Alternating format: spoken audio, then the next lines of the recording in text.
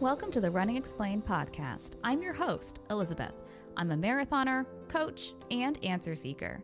When I first started running at the age of 29, I had so many questions and what felt like nowhere to turn to for answers. And now I'm here to answer all your running questions about anything that you might want to know. If you're a new runner or you've been doing this for a long time, there's always something more to learn about running. So let's get started. My guest this week is Running Explained's very own Coach Amanda Katz.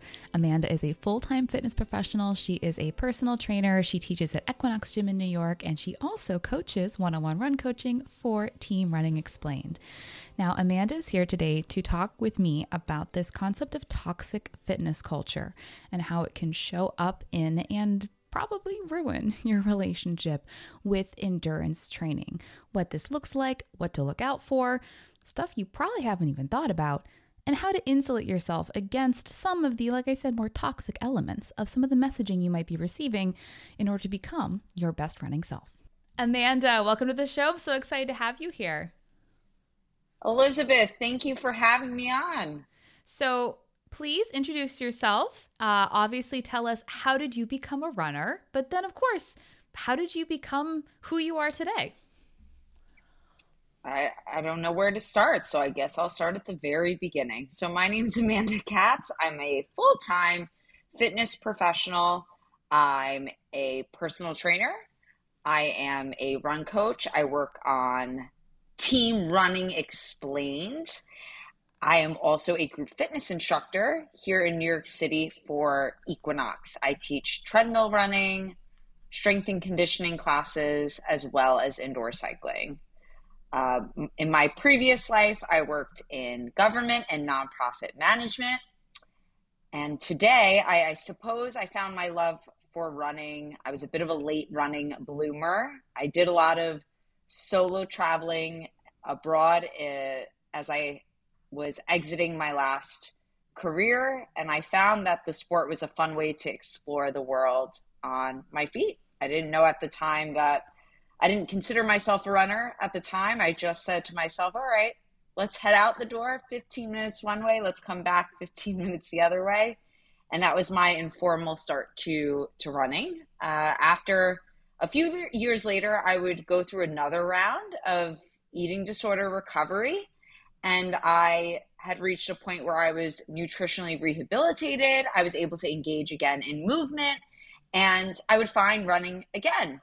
I really enjoyed it in a group fitness setting. And I would say that in the beginning, my goals were tied to things outside of myself. I spent a lot of time getting caught up in how many miles I was doing versus what everyone else was doing on their treadmills or on Strava. But then later I would find the joy with myself. As we say, and I know that you talk about this often, running runs quite parallel to our lives, right? And being more secure in ourselves. And I found the joy in disconnecting and being alone with my thoughts, getting off technology, having time to catch up with my mom at a conversational pace on the phone.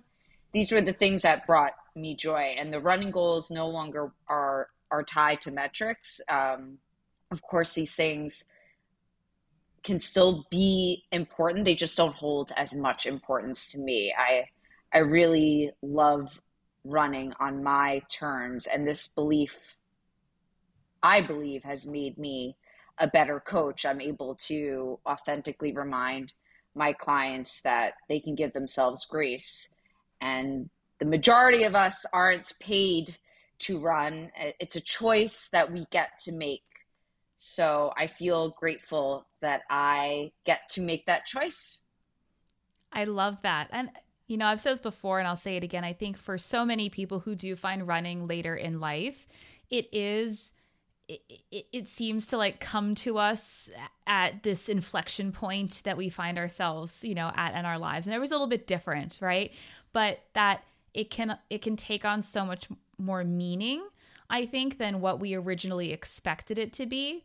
You know, first of all, I think, you know, running is like the best way to see most new cities and new places. But, you know, for me, like I started running for weight loss. And then it quickly became so much more than that. And obviously it sounds like your relationship with the sport was like, well, yeah, at the beginning, it may have been kind of tied to these very specific, like metric driven goals. And I think that's not uncommon for a lot of people, because especially for adult runners, we typically find running through an avenue of like gym culture, fitness culture, right? Being healthier, et cetera, et cetera. Before we dive into our topic today, though, I want to ask you, because I think this is something that I am vastly curious about. How do you, as a full-time fitness professional and group class instructor, handle that much stuff and still find time for your own training? Like, how do you teach so many classes and still hit the gym for yourself? I have, it's really, really important. And I think this is an important conversation that we don't see often enough, especially on social media. You have to nourish yourself, and more than just food, but I'm specifically talking about food. throughout my day, I'm constantly making sure that my dietary needs are different than the average person. And I've learned over the course of the last several years of doing it, I've been a full-time fitness professional now for almost 7 years, that I can't cut corners on food. I can't cut corners on sleep. I can't cut corners on making sure I am off my feet when I can. So really prioritizing self is critical to sustaining my longevity in running. And the reason I ask that is because of our conversation today about toxic fitness culture and the effect that it can have on endurance runners, and what you and I see as coaches, especially in the endurance running space. Because I think there is this belief in a lot of circles that like more is always better, and that, you know, if we could all work out 7 hours a day and eat the quote unquote, I'm going to use this term, a very loaded term, as cleanly as possible, right? Then it's like that's somehow the magic ideal. And what you're saying, though, is that with great output comes great input needs, and it's more is not always better. That's right. That's right. And I have incredible privilege in that I have access to fitness really at any hour of the day when I'm not privately with a client. So my ability to find time for training, that is, I have a lot of flexibility, right? So for me, it's a matter of, I've figured out, okay, these are in my day, here is my physical load when it comes to teaching group fitness classes. How do I manage my training load in addition to that? And I have also had to balance, as somebody who is a marathoner, right, that I'm not going to run as high of a mileage week as somebody whose job may be sitting at a desk and doing IT, right? Their mileage in their week is going to be high, likely is going to be higher than mine. They're also not teaching 10 cycling classes and 5, 6 other group fitness classes in their week. I have to be very mindful of where I'm putting my energy, as you were saying, your output, what I'm taking in, and not comparing myself to anyone else in the sport personally. I mean, definitely that last one, I think, for everybody, but especially when obviously your training week looks so different from the quote unquote average endurance runner. So today I want to talk about this concept of toxic fitness culture. And obviously I think that you are such an ideal guest because of your experience as a fitness professional, especially in the group fitness space, and having kind of seeing so many different areas of fitness. But let's start off and kind of talk about what we mean by toxic fitness culture. And I have some examples that I can, go through, but I want to hear what your understanding of this is. So my definition of toxic fitness culture, which I'm just going to call fitness culture, is that it isn't about health. It's rather the aesthetic of health. And this idea, being fit and looking fit aren't synonymous. And yet in toxic fitness culture or fitness culture, it is. So I'm sure you're going to go through a number of examples. Some of the things that come up that in our profession as run coaches, things like run streaks, things like eliminating interests outside of running or working out. Getting thinner means getting faster. Going from race cycle to race cycle without taking off seasons. These are things society deems as health promoting behaviors, and professionals in the field who have both their eyes open to toxic fitness culture know that it is not the case. I think it's really tough to talk about this topic in a way that provides appropriate nuance, because the line between what could be genuinely health promoting versus what appears health promoting can sometimes feel like it's a matter of perspective. Like, why the kind of counter argument to this is like, well, why shouldn't I be engaging in as much exercise as is reasonably possible? Because exercise is good for my health.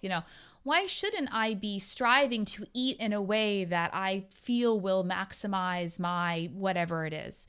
And it really is kind of like, I think there's a couple of things here too. It's really hard to look at some of these, a situation and figure out, is this person engaging in toxic behaviors? Because it's not just about what they're doing. I feel it's really about why they are doing it. Mm-hmm. I mean, we can have very high level, talented runners who are running 6 days a week, running 80 miles a week, and have a completely healthy and normal relationship with the sport, with their bodies, with their nutrition. And conversely, we can have somebody who's maybe exercising once or twice a week who has a completely disordered relationship with why they are engaging in that exercise and those behaviors. And so, I mean, do you, in part of the coaching that you do, which of course I know is working with different groups of people, do you sometimes feel like people are misunderstanding what toxic fitness culture is because their personal belief is like, well, I'm not even working out that much. I don't even run that much. That can't possibly affect me. It's such a good point, and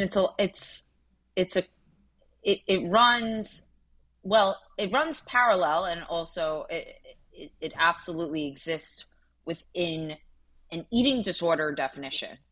So on the surface, without a great understanding of what an eating disorder is, or what disordered eating is, or what disordered exercise is, one might think that it actually has to do with the food itself. One might actually think it has to do with the exercise itself, the actions itself. So I was giving examples before of some maybe signs that one could be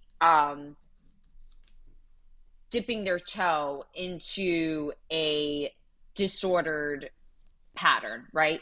But I think that as a coach, I have to dig a little deeper into this person's, what their beliefs about themselves are.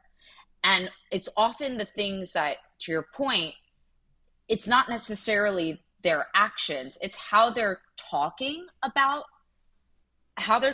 their bodies, how they're talking about exercise, how they are talking about rest, how they are talking, how hard they're being on themselves during a period of their lives that one would say their training tolerance would be low because their life stress is high, right? So these are all things that I keep my eyes open for. And they're not necessarily like, uh-oh, red flag. But you take note of these things as a coach. And it's my job to remind my clients that they're human and that in order for us to have longevity in the sport, we have to have flexibility with ourselves. And I think it's really tough too, because like you said, you know, a lot of the things, and I was making notes as you were talking and kind of wrote down these words: compulsive, anxiety, guilt, you know, these things that we sometimes feel. And, you know, my own personal background coming from a lot of things that I have been successfully able to work through in my life, including substance abuse issues and an eating disorder of my own. You know, I see so many different parallels between that disordered relationship with exercise and fitness and the same kind of addictive or compulsive qualities that one engages in something like alcoholism or an eating disorder, where like you almost feel like it's like almost not a choice, right?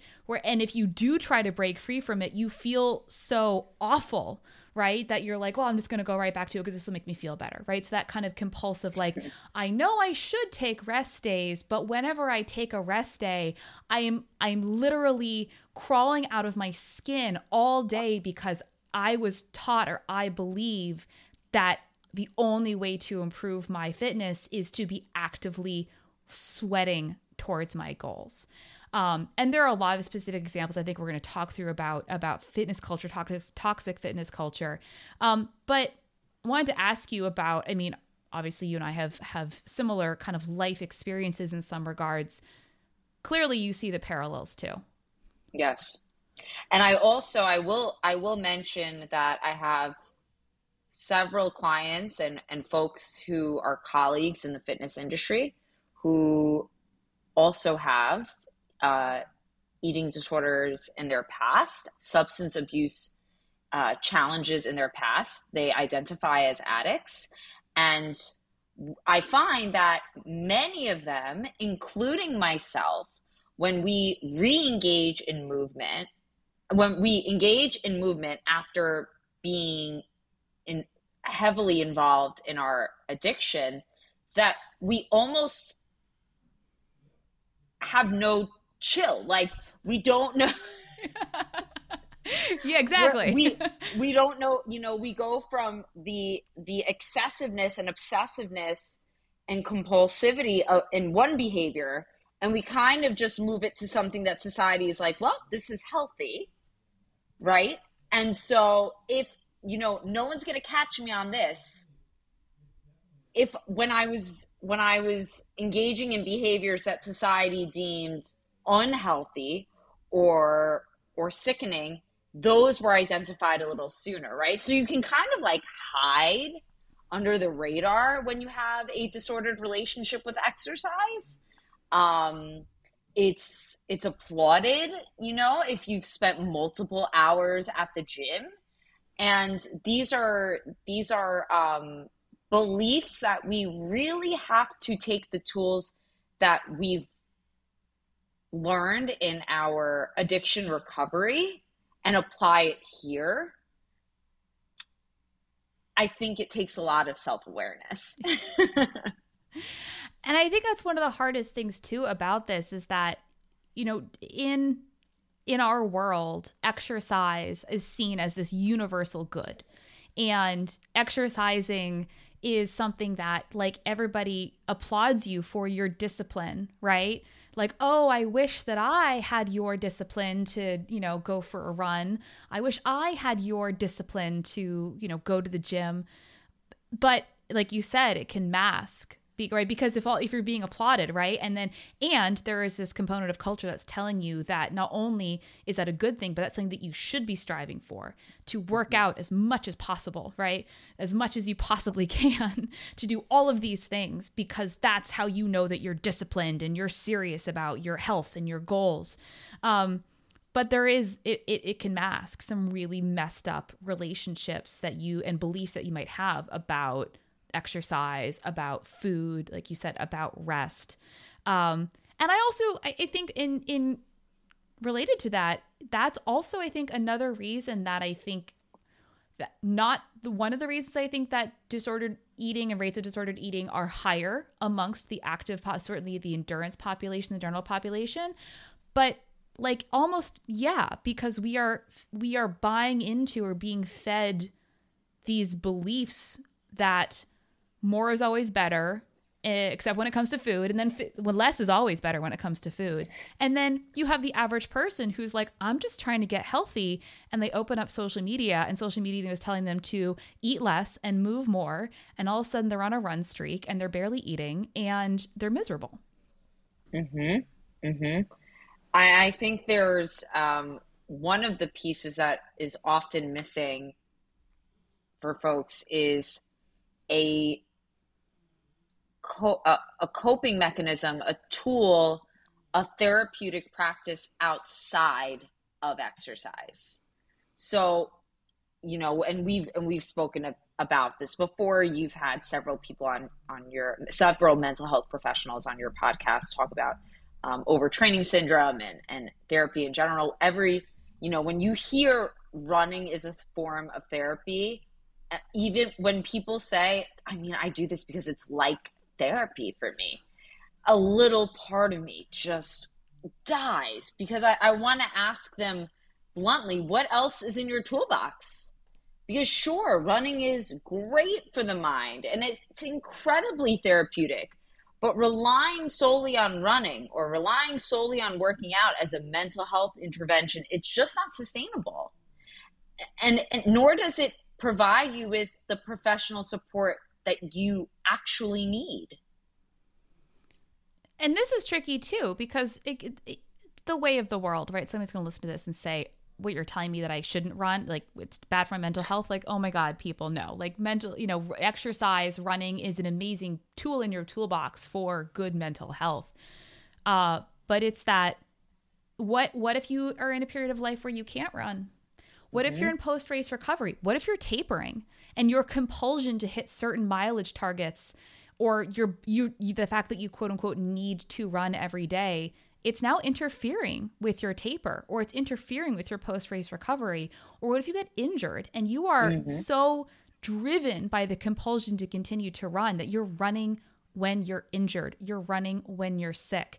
Maybe you decide that it's a time of your life where you want to get pregnant. And so that you are like all of these things matter. Running is amazing. And obviously, if you're listening to this podcast, I hope you do it because you love it, but it can't be the only thing. And it is entirely possible to have a really messed up, bad relationship with running.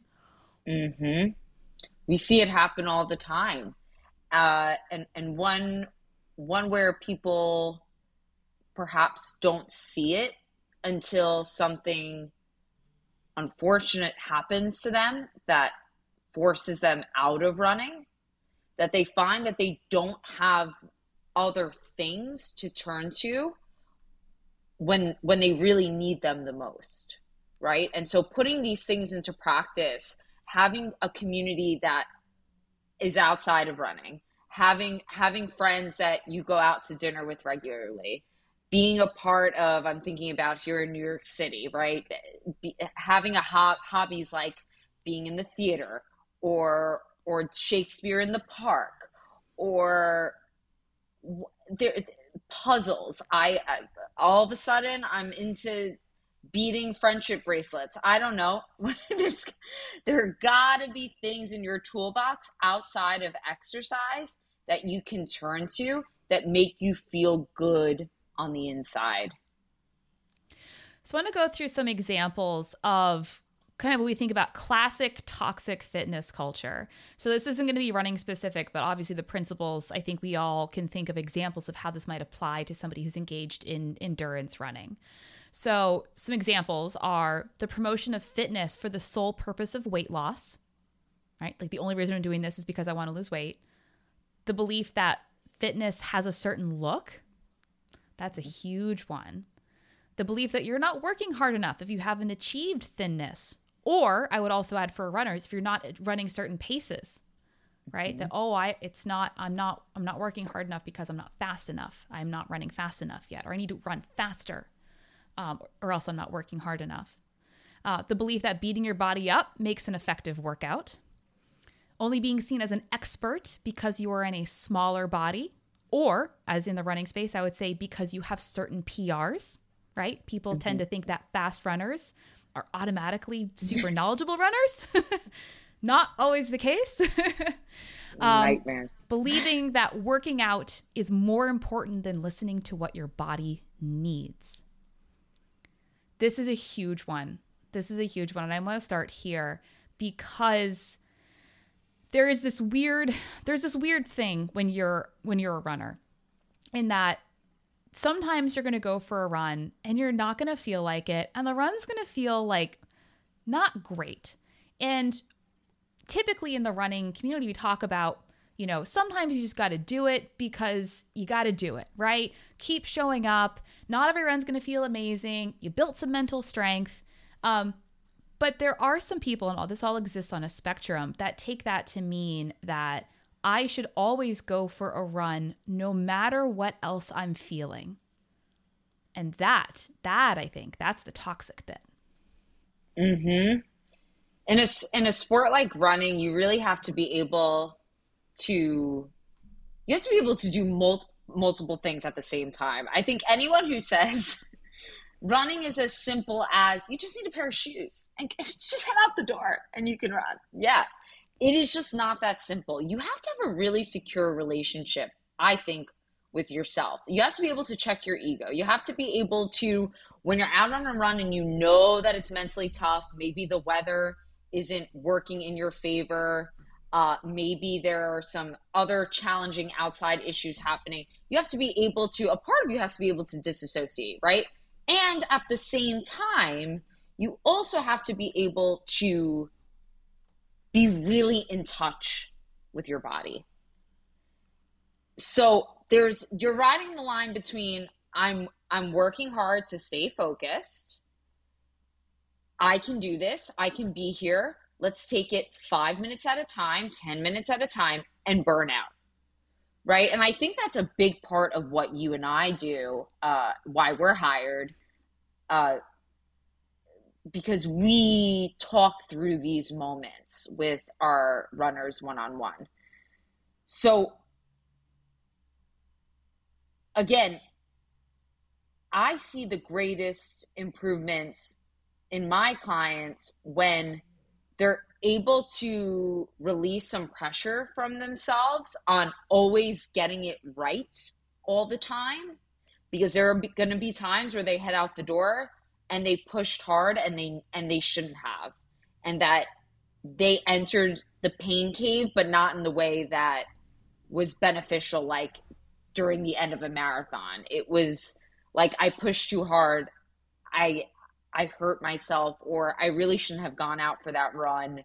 I was on 4 hours of sleep, and pushing past a mental hurdle while you're running up a hill, like that. Those are the biggest breakthroughs for clients, like knowing that they went out when they shouldn't have, and they're going to do better next time. Right. And that lesson was learned, and also going out there, showing up for themselves, knowing it was something that they were not looking forward to, but growing as a result of it. And I think that's probably the most challenging part for us as runners to manage. And it's tough too, because we're fed this, like, no excuses, just get out there and try. Something's this is the thing I hate the most. Like, something's always better than nothing. I'm like, if you can't get your whole run in, just go out and get 10 or 15 minutes in. I'm like, look, yeah, I mean, if you're consistently skipping runs, if you're being consistently inconsistent, right? If you're struggling with consistency, if you're struggling with motivation, if you're struggling, like, that's what coaches do. Like, we help you figure out how to be consistent. We try to figure out, it's not even accountability. Like, I think at the end of the day, we need to hold ourselves accountable, but coaches can help you create a framework for exercise that allows you to be invested and hold yourself accountable. But I 100% disagree with the fitness phrase that something's always better than nothing. Because to be completely honest with you, there are absolutely going to be days when you should skip a run, or you should cut it short, or you should run easy instead of doing that workout. And like pushing through and doing the harder thing is absolutely the wrong decision for you on that day.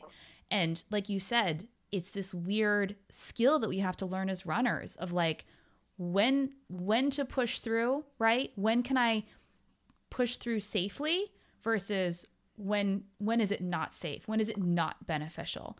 But when we talk about the way fitness culture talks about it, right? It doesn't seem like there's a choice at all, but there absolutely is a choice and a lot of nuance to this.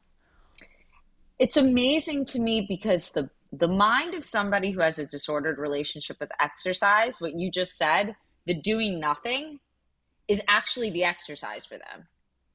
That's the exercise that we work on with those who have a disordered relationship with exercise to begin with.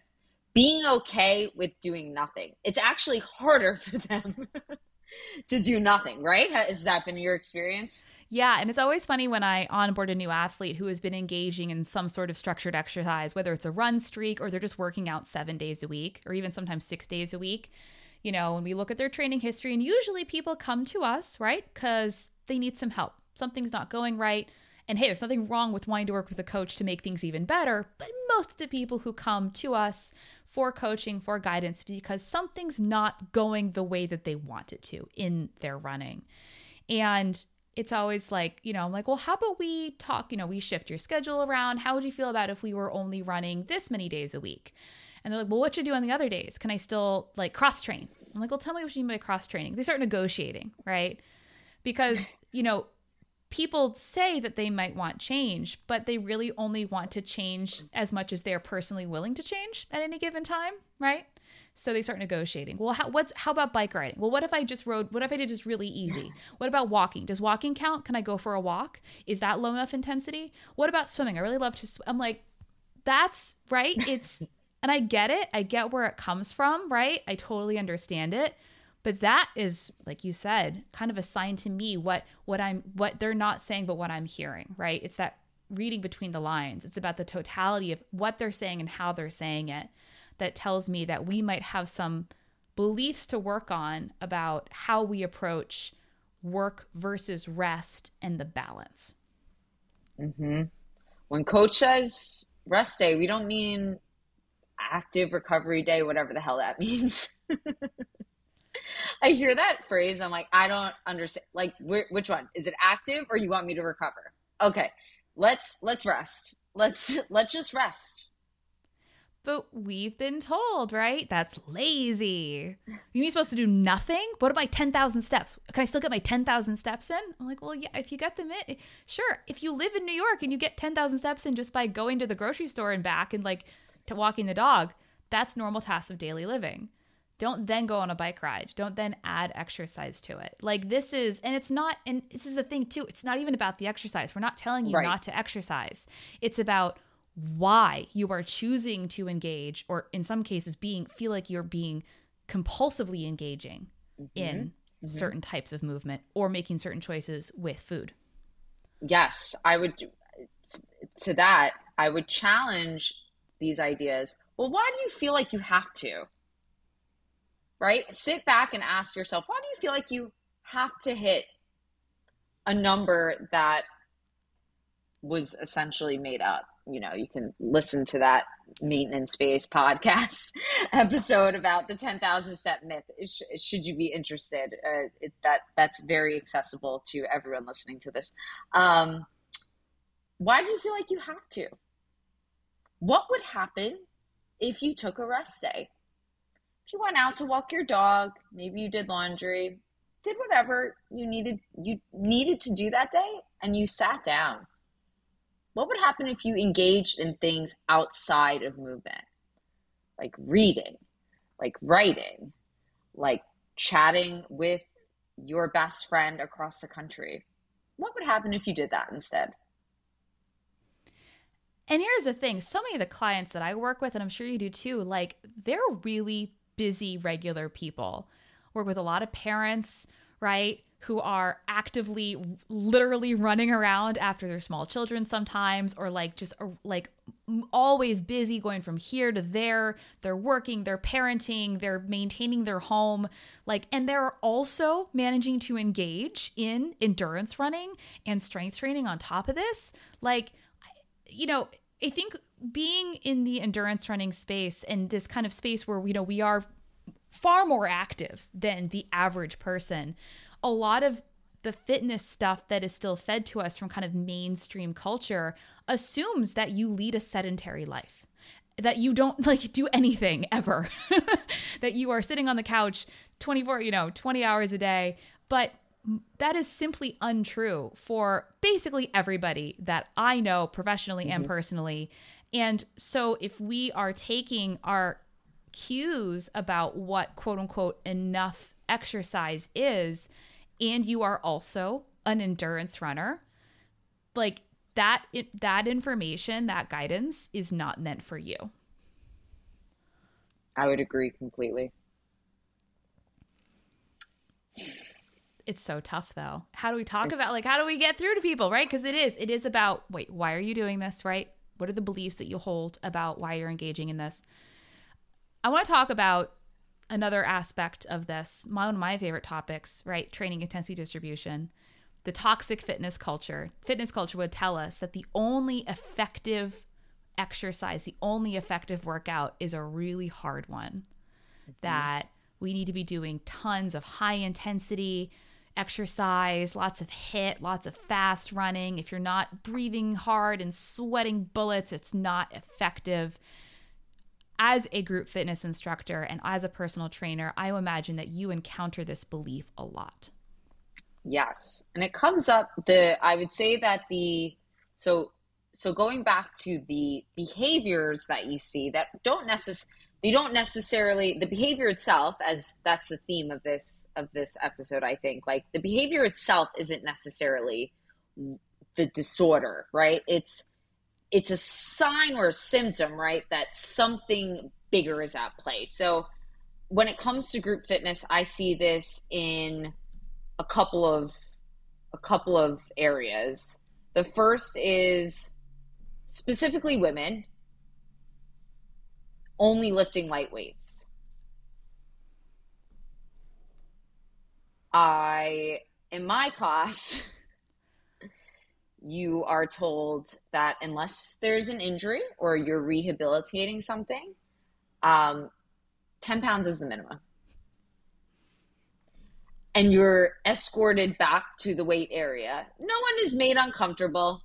I think anyone who works with me knows I have my style of coaching comes with humor, and it must, because I think we take all of this way too seriously, and we have to be able to strike a balance. So with that, so that's one area that I see that coming up in this fear of getting bulky and staying small.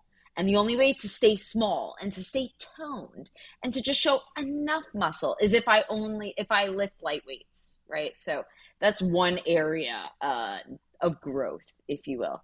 The second area is taking proper rest between sets, right?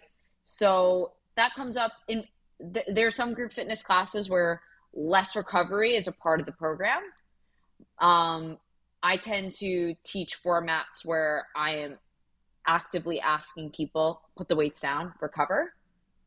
And you will still see people doing jumping jacks during that time, right? Because they need to keep their heart rate up, because they've been told, like, the higher the heart rate, the more fit they're going to become, the more calories they'll burn. And this all equates to the aesthetic of health, really. Like, I don't know what else to say about that. And in personal training, I think folks, depending on their background, if they come from a group fitness background, asking them to recover, okay, take a beat. All right, what are we doing next? No. When I said a beat, I mean, like, you got like 3 minutes. Like, do you just see how much you were deadlifting? Take a beat. And you have to, as a trainer, it's my job to remind them that nothing bad happens if they just stand still. So those I think are a few areas that I would say I see in group fitness and in personal training specifically. Outside of obviously the run coaching that you're doing when you're teaching classes, if you're teaching a treadmill class or teaching a cycling class, do you ever notice, obviously, again, super hard to really judge, but obviously you see a lot of the same face, you get to know the same people in your line of work. Are there people whom you see in your classes whom you're like, they're working harder than they should? Like they're literally, it looks like they're literally killing themselves. Like they are working way too hard. Yes, and I'm glad that you brought that up because that was one area I very obviously forgot to mention, and specifically in treadmill running classes as well as because I teach a lot of endurance based cycling classes. They're actually competitive cycling classes. It's a signature format that we have here in at Equinox, and I find that I have to remind folks, and my coaching style is being direct. So if the person is running at a speed that looks out of control, they are told to take it down. That this doesn't look. Do you feel in control here? Do you feel safe? I pose a question to them first. It's like, I think I did too much. Okay, that lesson has been learned. And yeah, dial it back a little bit. You'll get there. Let's start here. I think you have to remind people that you start where you are, and you'll get to the place that your fitness is meant to go to. But right now, let's start where you are. Let's meet yourself where you're at. That is such a good point in all of this. Because in a lot of the ways that we communicate about fitness and running, right, there are so many metrics we can look at. And I think a lot of people, I've had people DM me and like more than once, right? Like, hey, like, I'm just curious, what's a good time for this race distance? Like, what's a good time for a marathon? What's a good time for a 5K? I'm like, tell me why you're asking that. Tell me where, why you're interested in this, right? Because it doesn't really, there's no such thing as good or bad times, right? Like if you are performing at the top of your ability in that distance, like that is a good time for you. But like, if you are kind of already assuming that there is good and bad fitness, right? That if you are below the arbitrary whatever it is, that you're less than, or if you're above the arbitrary whatever it is, you're somehow better than somebody else. Like that actually is completely meaningless. But especially in the distance running community, I know like when I first started running and I was like, I didn't know like what a quote unquote, I should aim for in my goals, but somewhere along the line, and I see this all the freaking time, I absorbed this belief that anything 10 minutes per mile or slower was quote unquote bad, and I should always try to be running faster than that. Like no matter what I was doing, I should always be trying to run faster than 10 minutes per mile. So 9:59 minutes per mile and faster, right? Like where does this even come from? But I have talked to so many runners over the past years that I have been doing this professionally where it's like, they also believe that. Like, oh, I can't run that pace. It's too slow. Well, what do you mean by too slow? Well, that's just too slow for me. I'm like, well, that's the pace that is appropriate for you for in this situation, like an easy run, 11 minute per mile pace. I can't, that's too slow. Says who, right? So many of these weird beliefs that we pick up, but they are pervasive and a lot of people believe them to the detriment of their own development.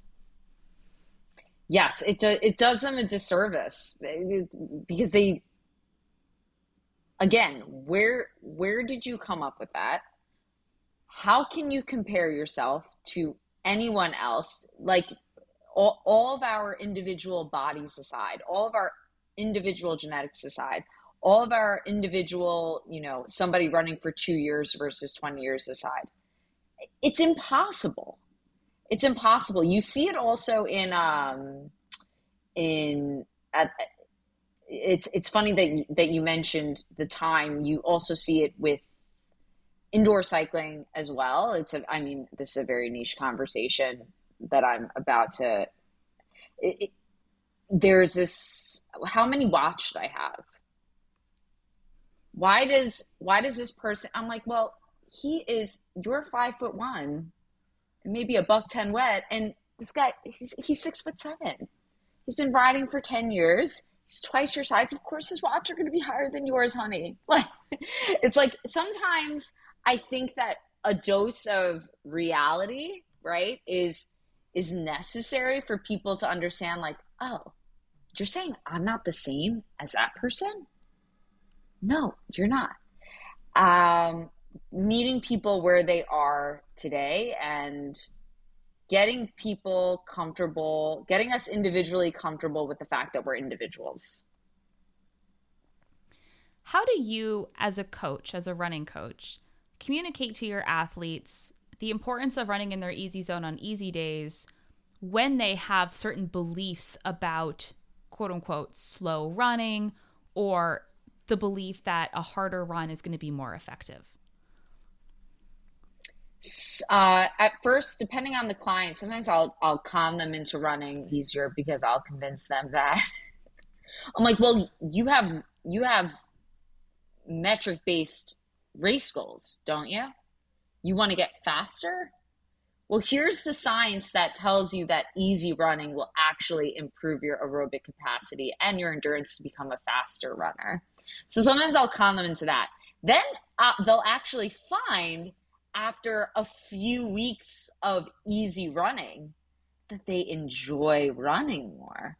And then my conning worked. So I think again, meeting people where they are. And if somebody's initial goal is to get faster, I'm never going to take that away from them just because my goals aren't pace driven, right? I absolutely, that's a valid goal. That's a wonderful goal. Let's meet folks where they're at. Let's meet them with science, and let's get them to a place where they also enjoy the sport, and maybe that's what actually keeps them there. That's such a good point. I mean, that's really one of the biggest things that I see too. And obviously by the time a lot of people, like I said, end up in our world, they're ready to make a change. They probably learned about easy running. Maybe they're implementing it in their own training. But really the first thing is like, oh my God, like I'm actually enjoying my runs again. I'm feeling really good. I'm not feeling burnt out all the time. I'm feeling like I'm excited to go running now.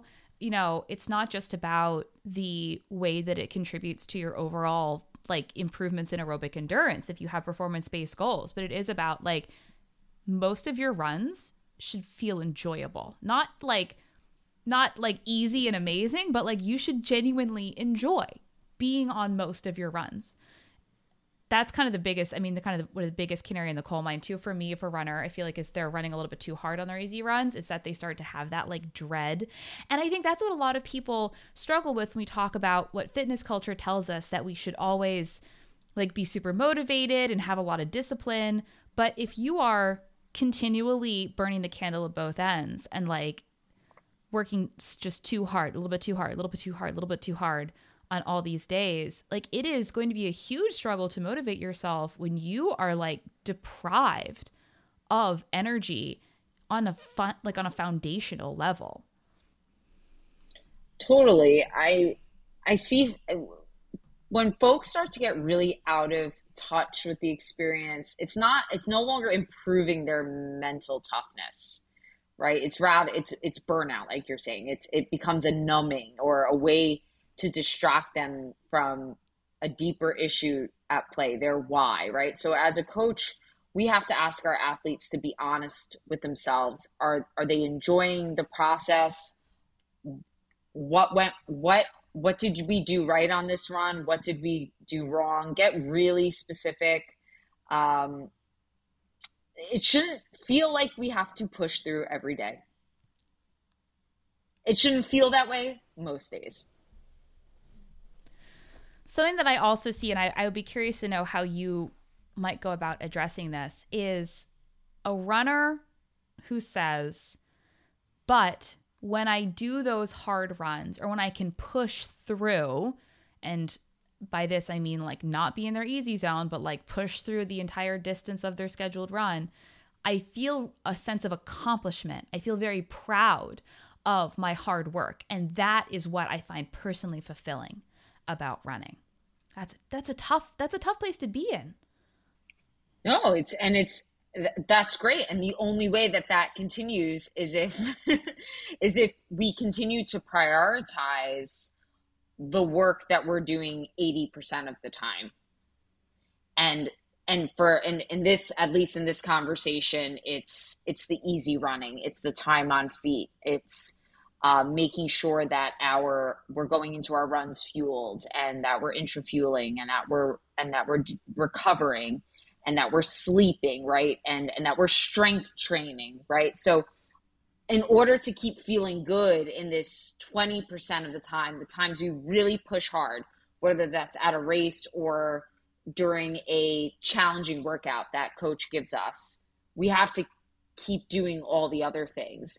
And I think that over time, it's almost impossible to not find fulfillment in that 80%. We have to give ourselves time, though. None of this stuff happens instantly. And I think that's a big part of, as runners, we're very impatient. And we want it now. And why aren't we getting faster now? And and it feels like I'm getting slower. Am I getting slower? What's happening?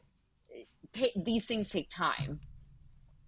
But that's also a feature of the fitness culture, right? It's the 12-week body shred. It's the 6-week bikini ready. It's the, lose 20 pounds in 3 weeks weird diet thing. Like, that so many of the things that are literally sold to us, right? I will give you my money in exchange for this thing, are these quick fixes, which don't really exist, but like are these things. And so we come to expect it, like, what do you mean it's going to take 8 months? What do you mean I need 4 months to train for my marathon on top of the base that I have already laid down? What do you mean I need to kind of like this is really tough for some people, because even if for people who are like not necessarily expecting that it'll happen overnight, they're like, no, like I understand, nothing really happens overnight. For a lot of people, they still have what they consider an acceptable amount of time that they think something should happen on, right? So even if it's not the 8 weeks or 12 weeks, whatever it is, like most people have decided, but I personally believe that this should take this long. And if it takes longer than that, then they kind of freak out. And it's interesting to me, because I always ask him, why do you think it's only going to take you 2 months to achieve that? Or why do you think that, I think one of the most challenging things for us as coaches is to have a conversation with an athlete who is getting ready for a race, and they have in their mind what their time goal is. And I've heard, it's unfortunate, but I've heard coaches that will, oh yeah, we can do that. And it's not, for me, if I saw that goal with that client's metrics, I would want to lower expectations, right? And so you, as coaches, this is why we're paid for what we do, right? There's this balance of, well, here's where your fitness currently is. This is what you projected. Here's what I'm thinking. And, well, why aren't you? No, I think that's something we can shoot for in the next training cycle. I was like, for now, let's focus on this. And kind of unpacking, if I rarely have to fight with people about where their current fitness is once you kind of share the metrics and the whys behind. As a coach, you feel that the goal where they're currently at should be the one that they're focused on and not this projection that they have. But I do think it's an exercise in the whys behind, why is this number so important to you? Is it because, and it's unfortunate, but is it because this is the time associated with a BQ, right? And or this is the time that several of your friends in your run group are also shooting for, so you think that's where you should be, and yet we've looked at your last several long runs with or without workouts, and it's actually, that's not where we're at, and that's okay. That's not where we're at right now. So it always depends, but the conversation is always worth having in unpacking those beliefs around where they currently are and where they eventually will be. I've personally found that a lot of the goals that runners have are completely arbitrary. Like they have like nothing to do with their actual fitness. I mean, like eventually they might, right? And obviously as we become more experienced and more skilled runners and understand our own bodies and our own abilities, like we can become a little bit more cognizant of what's realistic, right? Where we're aiming for. But like I've had consults with runners with all those big round numbers. Like I want to run a sub 4 marathon. I had somebody come to me for a consult, and a newish runner, right? Kind of introduction to, never really did a lot of structured like racing, didn't really have an understanding of their own fitness, had run a 1:31 half marathon and said to me, "Do you think a 4-hour marathon's realistic for me?" And I was like, "Yeah, I do." Where did this person come from? I'm like, what? A person was like, "Hello, would you like some coaching? Like, let's see where we can go with this. If that's your natural ability, holy crapola." And I've also people come to me and say, "I recently ran a 3-hour half marathon. Do you think I can run a 4-hour marathon?" Right? So it's like, right. Like both of those goals are completely arbitrary and have absolutely no basis to where the athlete actually is. And so often when we are choosing these goals, like you said, there's somebody else's goals that you have been told are important to you as well, right? And there's that frustration with like, well, why am I not there yet? It's like, because you're not at that part of your journey yet. And it might take you longer or shorter than you personally believe that it should or expect it to. Doesn't mean it's not going to happen, but it's like, yeah, like why is this so important to you that you are willing to have blinders on, right? About this one very specific goal. It's the blessing and the curse of being tied to a community. I think that one of the biggest things that I hear from runners, why they love running, is the community around it, right? And that the issues come up when their goals become your goals. The issues come up when, well, she takes one gel before she runs her marathon. So, I mean, that's what I'm going to do. That's another area where it comes up, right?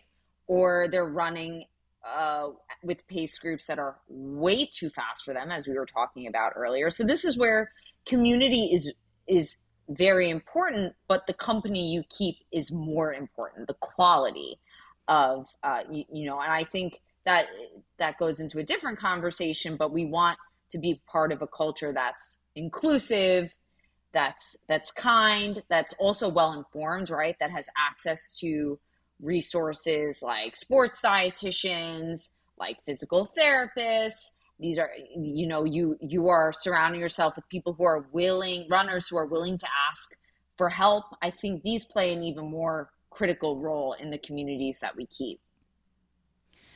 And it is tough. And one of the other kind of toxic fitness culture things that I mentioned, right? The belief that if you look a certain way or run certain times, that you are automatically an expert in the field.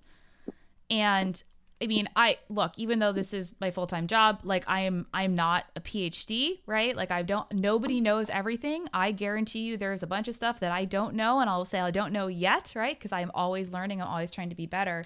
But, just because I look a certain way and I run a certain way doesn't mean that I know more or less than somebody else who runs a certain way or looks a certain way.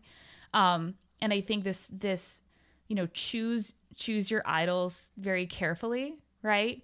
Choose who you're getting your information from. Are you getting your information from them because they're super fast or because they are a professional in their space? There was a recent story in Runner's World about an elite marathoner, I think in the Boston field from this past year. And I ran Boston this year, and it was cool-ish, but very humid, like super humid, and it rained kind of on and off. So it was kind of a weird weather day. I kind of found myself, despite my best efforts, a little bit under-sodiumed, which I did not very much enjoy. But this runner actually collapsed on the course. And I don't even know if she finished. I think she collapsed and was like taken to the hospital. She was okay. And then she like blacked out, collapsed like a couple days later. Long story short, her hydration strategy as an elite marathoner like didn't include electrolytes. Right. So, so these things. So, and I say that not to say like, oh, like she should have known better, but to say, look, if I were only looking to somebody who can run XYZ times as this bastion of knowledge about all things running, that's not realistic. And yes, there are some incredibly knowledgeable running professionals who are also very, very fast runners. And I also know some incredibly knowledgeable running professionals who are never going to run faster than 5 hours in the marathon, right? So just because somebody looks a certain way or has a certain set of PRs does not mean that they are a fount of running specific knowledge. Yeah, there's, what you're speaking to is this class of running influencers and fitness influencers who can be inspirational, but they may not be qualified to speak on the science of running. There was that study that covered the top 100 fitness influencers on social media, and they found that 2/3 of them were promoting disordered behaviors that included sharing misinformation, they lacked credentials, they posted highly manipulated photo and video content. This is information that doesn't come as a surprise to you or me, Elizabeth, but it really is something that our listeners and folks who exist on social media need to be very mindful of. There are ways to curate your content on your social media feed to have a more informed, well-educated approach to fitness. And then there are those that are aesthetically appealing, right? Those sometimes they cross over. Sometimes they cross over. But you really have to be mindful of the content that you're viewing. And for me, I think any red flags are anybody who's promoting any sort of restrictive diet, who is, talking about, calorie restriction or fasted training, who is promoting only one hyper-specific form of exercise or movement that they also coincidentally are selling like a program for, right? Weird. Strange how that works. That the only way that's going to work is the thing that you're selling me. But also the people who are, and again, this is tough too, because you're like, yeah, you might find this inspirational, but I would ask at what cost to your mental well-being is people who are in the practice of like putting you down or shaming you or making you feel bad about not doing quote unquote enough. No days off, that kind of mentality. You are going to need a day off eventually, probably most weeks, if not more than one day off, right? So like people who are trying to deny your very like humanness, in that we are all living this human experience where some days we can give 110% and other days we can give precisely 0, right? There has to be room for that messiness. It's how we're processing information on social media. It's what everything you're saying reminds me of a gut check we have to do with ourselves. Does this account make you feel all right in your body? Does it make you feel all right about where you're at in your fitness journey? Do they promote one kind of body? You have remembering your why, and when it comes to running, is going to keep the blinders on, if you will. I don't know how. Well, it helps us stay in your lane, right? Stay in your lane, right? And that right. I find that also helps cut down on this anxiety that a lot of people feel about that comparison. Yes. But she's doing this. I don't care. I don't care. Good Neither should you, her. because you're doing what you're supposed to be doing. Mind your business. Yeah. Amanda, thank you so much for being here today. I love chatting with you in general. I'm glad we could expose our chats to the world in this podcast episode.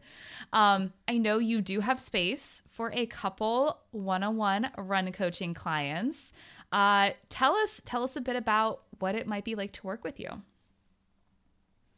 It sounds terrible. It sounds, according last hour, it sounds terrible.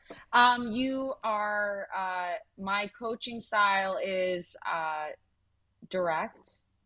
It is loving. I work with folks who, all kinds of folks, men and women and people who identify as just being human, and people who identify as fat, people who identify as thin, people who want to get faster, people who just want to stay in the sport of running for as long as they can.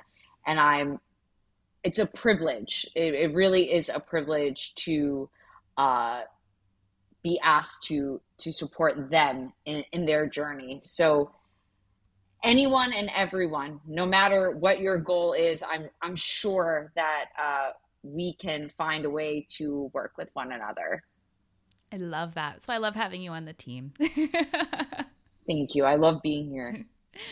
So if you are a person who's listening and are interested in learning more about one-on-one run coaching, or want to learn more about Amanda, you can find that on the website, runningexplained.co/coaching. And also, you have your own very robust presence. Tell us how people can get connected with you personally.